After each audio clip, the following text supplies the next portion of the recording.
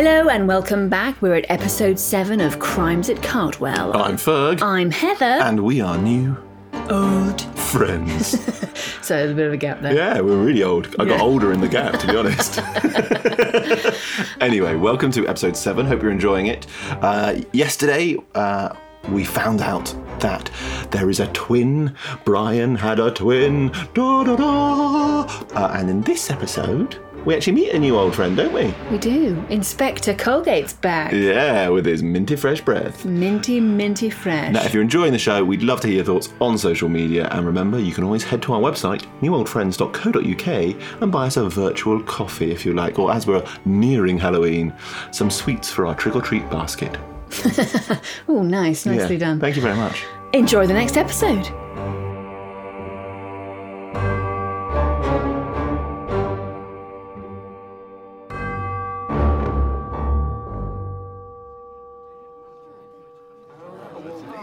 Perry's discovery that the long-dead Brian Cartwell had an identical twin, which I knew nothing about, certainly changed things.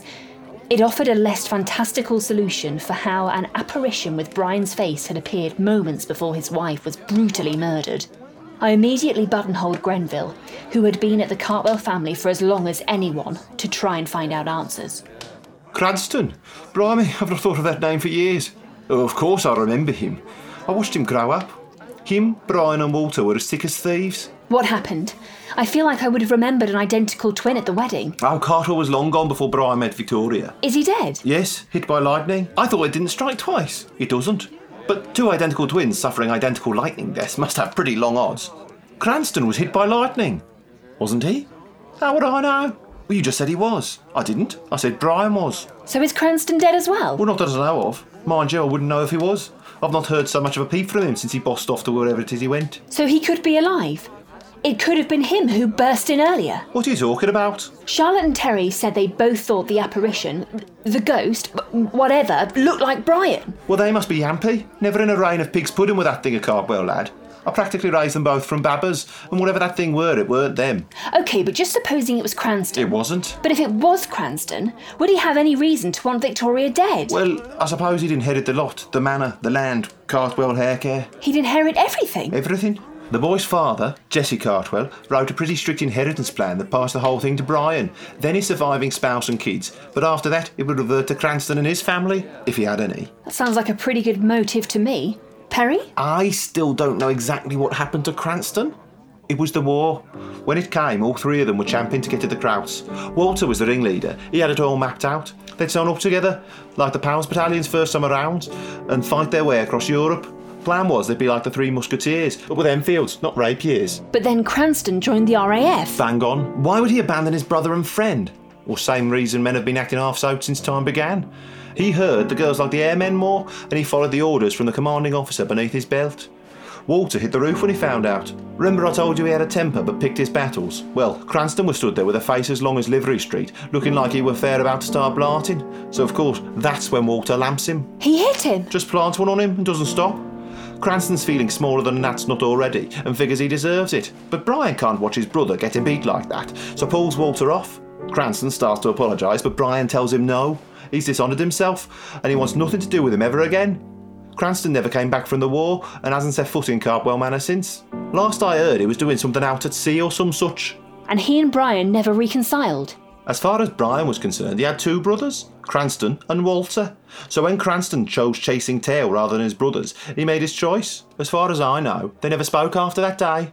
Wow. Wow. Yup. Wow. Any road up? This ain't getting the baby the frock and pinny. Look at the rest of them, falling asleep where they sit. Reckon it's best we all head up the wood into our own rooms and lock the doors.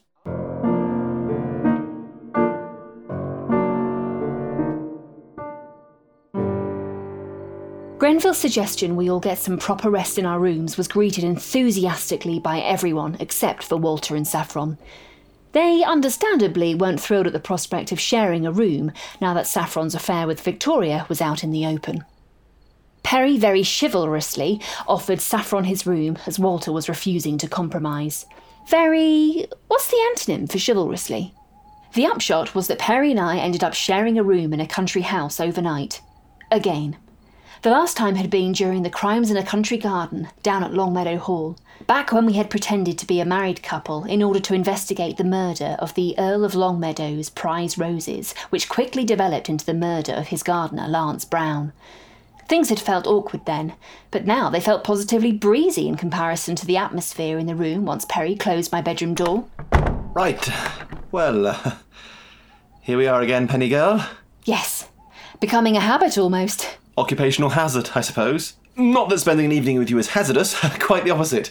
Not fraught with danger, but opportunity. No, I don't mean opportunity. I don't mean to say I see an opportunity. I mean, I suppose viewed a different way, there is an opportunity, but only insofar as opportunities abound everywhere. I mean, I see a window and I have the opportunity to jump through it, but I wouldn't. I won't. I'm not suggesting that, an evening with you would be akin to jumping out of a window, Penny. Of course not. I'm just saying that... Perry, sit down and stop jabbering. Yes, sorry, of course. Perry threw himself cross-legged on the floor with alarming force. Be careful, Perry. You'll hurt yourself and worry Saffron next door, who has had enough of a fright for one night. Stop being silly and come and sit on the bed. Right. Yes, sorry. The bed. Next to you. Yes, next to me. It's been a horrible day, and I'm not embarrassed to say I'm glad you're here with me. Oh. I find you reassuring, Perry. I like it when you're around. I like being around you, Penny. Good. Good. There was moonlight coming in through the window, and I could feel myself relaxing as I looked at Perry. He was handsome in the pale glow. I hadn't been lying. His presence reassured me. Maybe I should say something. Maybe Victoria was right. Thinking about the note Victoria had written pulled me out of my reverie and straight back into the present. My dear school friend had been murdered quite shockingly. It had briefly appeared to be the work of her dead husband, back in poltergeist form, but now another, more plausible theory had risen to the surface. Brian had a twin brother who stood to inherit everything with Victoria out of the way. Of course, there were other suspects. Daniel Sessler, Victoria's business rival for one, whose wife had just happened to be the medium in charge of proceedings. He had turned up in the cellar of Cartwell Manor admitting to spying, but was claiming he was a victim of an attack too. There was also Walter Herbertson Jones, Brian's oldest friend, who has a history of rage and had recently found out Victoria was having an affair with his wife. All in all, things were a bit murky. Are you okay, Penny girl? You've drifted off a bit. I'm thinking about Victoria. I don't see how anyone here could have done it. We were all in the same room together when that thing appeared. It must be Cranston. I agree. Although I'm still not ready to say it wasn't something clever using electricity, mirrors and lights. They can do amazing things now, I read this fascinating article, actually. Normally, Perry bringing up a fascinating article is my cue to cut him off, but tonight I slipped under the covers and let his voice wash over me as he detailed the various applications of electrical current through various gases. It soothed me as I drifted off to sleep. Good night, Penny. I'll keep you safe, I promise.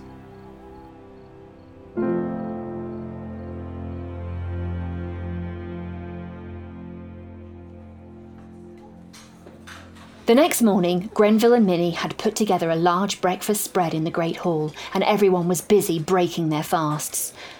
It didn't look like anyone had spent a restful night. The bags under our eyes could have kept a team of porters employed for weeks. As people shuffled around the large table helping themselves to bacon, eggs, sausages and grilled tomatoes, there was a fair amount of muttering and dark looks cast towards Terry and Perry. I'll let Perry explain what happened. Well, after Penny had fallen asleep, I took it as my duty to stand watch, in case that thing came back. So I took a chair for the room and placed it outside the door, blocking the entrance, and sat down to begin my shift. Now, you have to remember how difficult a day it had been. By now, it's well into the early hours of the morning, and of course, it's Halloween. Cartwell Manor's a grand old pile, and like all old houses, it makes its fair share of noise as it settles of an evening. I wouldn't say I was frightened. I'm a rational man.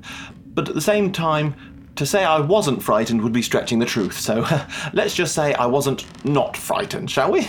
After all, I'm sat in a supposedly haunted house in the middle of the night just hours after a horrible murder and the appearance of something spectral. Not unfrightened seems fair. Anyway, my senses are on high alert, registering every creak and moan of the old house and sifting it for threat, when suddenly I hear something different. There was a thud from around the corner, so I look over to my left and see a light sweeping around the far wall, accompanied by a dragging, scratching sound. I, rather bravely to give him my due, get up and go to investigate. As I reach the corner, I decide that the element of surprise is in my favour, so I wait for the beam of light to swing away from me and then leap out with a ha under the cover of darkness. At which point, the beam swings back towards me, blinding me, and I hear a shriek from the other end of the corridor. So I shriek in return. I lost track of exactly how many shrieks were exchanged before Walter threw open his door, brandishing a revolver, and turned the lights on. It turned out that Terry and I were both shrieking at each other with our eyes closed, like two bats trying to echolocate. Terry had been sat outside the door of his beloved Charlotte Blakemore for much the same reason as I was outside Penny's door. He'd been much more prepared, though, and had a torch, a flashlight he called it, which he dropped when he finally succumbed to sleep. That had been what I'd heard, rolling back and forth, shining its light. Our shrieks had re-woken the house, and they were the reason we were not the most popular people the next morning around the breakfast table.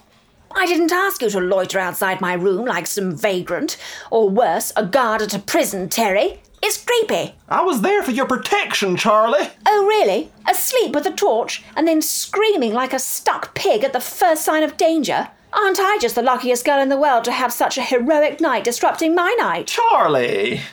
My heart went out to Terry, who was gloomily shuffling the food around his plate. But I couldn't help the thought that he seemed rather more upset to have disappointed Charlotte than about the murder of his sister. But I suppose he was still in shock. We all were.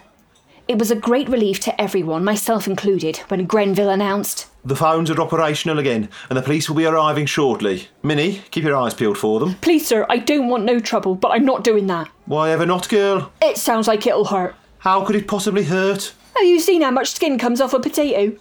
I'm not doing that to my eyes. What? You said peel your eyes, sir. It's an expression. It means keep an eye out. I probably would take an eye out if I went at them with a peeler. No, forget the peeler. Just stand by the front door and let me know as soon as the police get here. Yes, sir.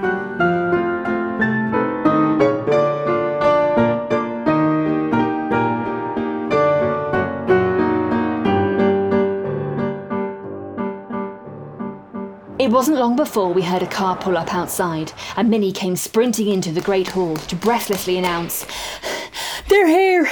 They're here! The police is here!" Where are they then? "Outside, sir. Out the front door. Haven't you let them in? You told me to tell you straight away, sir." So I did. Now go and actually let them into the house. "Yes, sir, but then I'll get on with this bud straight away." No, you... yeah, fine, that'd be great. Off Minnie ran at top speed.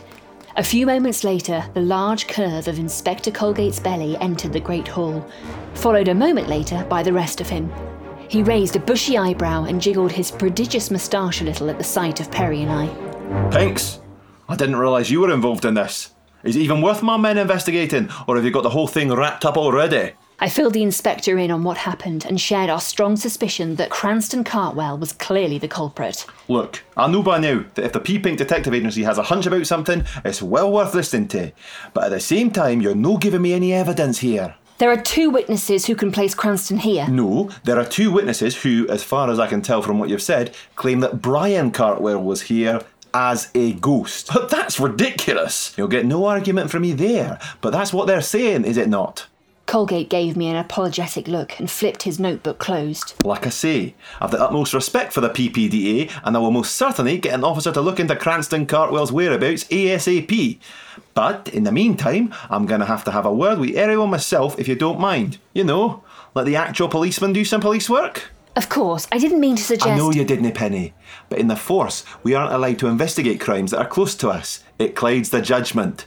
Victoria Cartwell was a friend of yours. You might not be seeing things as clearly as you normally do.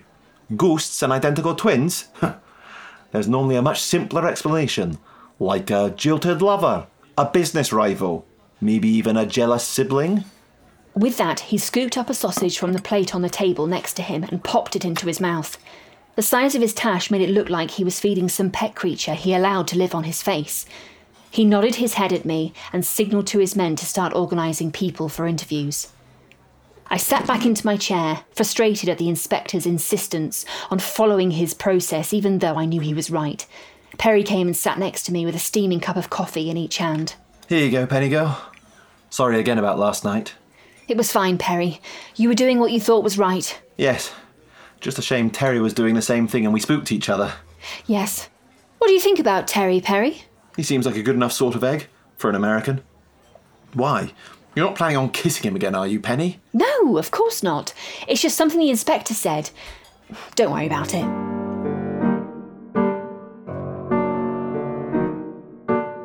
By the time Colgate had finished his interviews, it was lunchtime, and Grenville and Minnie had laid out a buffet of cold meats and cheeses in the Great Hall. I was impatient to speak with the inspector, but he shooed me into a seat and told me to wait until he got his lunch.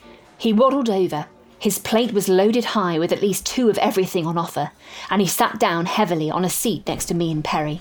So what have you learnt, Inspector? I'm only sharing this because of the respect I have for the PPDA, understand? It's my investigation now, and I expect you to keep your distance. I just want what is best for my friend. I know you do. Well?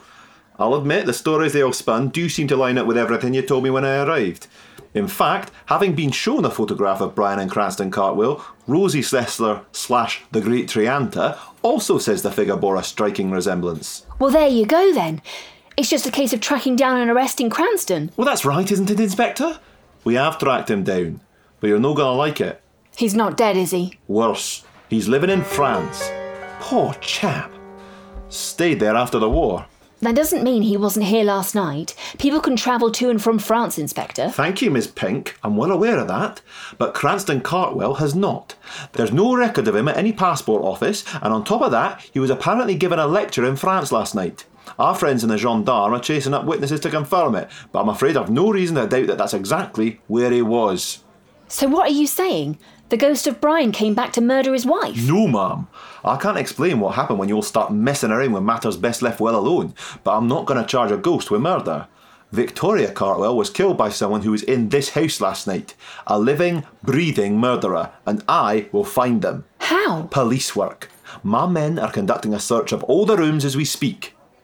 Perry had been largely focused on eating his lunch up until this point. He dropped his fork with a clatter. You're searching the rooms? Aye. For what? Clues, of course. Why? What's it to you? Nothing. Nothing at all. Can I just have a word in private, Inspector? Colgate gave Perry a searching look. Why don't we just nip up for a quick spot of seconds and I can bend your ear quickly? The inspector grunted his approval and the 2 men bustled back to the table, with Perry whispering something into the older man's ear. I was about to follow and demand Perry tell me what he was saying, but then one of Colgate's officers entered the hall and walked briskly over to him and whispered something into his other ear. The portly inspector turned sharply on his foot and bounded over to me faster than you would have thought, and gave me a triumphant look. Police work, Miss Pink. Police work. We are about to arrest Charlotte Blakemore for the murder of Victoria Cartwell. Really? Really. We've just found the murder weapon, still bloody, in her room. Oh, Charlotte has the murder weapon. And now, what does that possibly mean? Would she have? I mean, they were friends, weren't they? She wouldn't kill a friend. Well, there's so many suspects now. There are suspects popping out of every orifice. Who do you think? I think. Sorry, I'm just. Yeah, somebody needs to go and see a doctor. Yes. Do take care where you store If your you suspects. suffer from suspects coming from your orifices, please contact your physician. Anyway, but also, if you figured out which suspect you think done it, Let us know on social media. and how can they do that, Heather? You can find us on Instagram, Facebook, and Twitter at New Old Friends. See you soon. Bye. Bye, bye, bye. Crimes at Cartwell is part of Comedy Whodunits for Your Ears, a New Old Friends production. It was performed and written by Heather Westwell and Fergus Woodstoneman, with editing, sound and music by Fred Riding. New Old Friends gratefully acknowledge the support of Arts Council England in the production of Comedy Whodunits for Your Ears. For more information, visit www.newoldfriends.co.uk.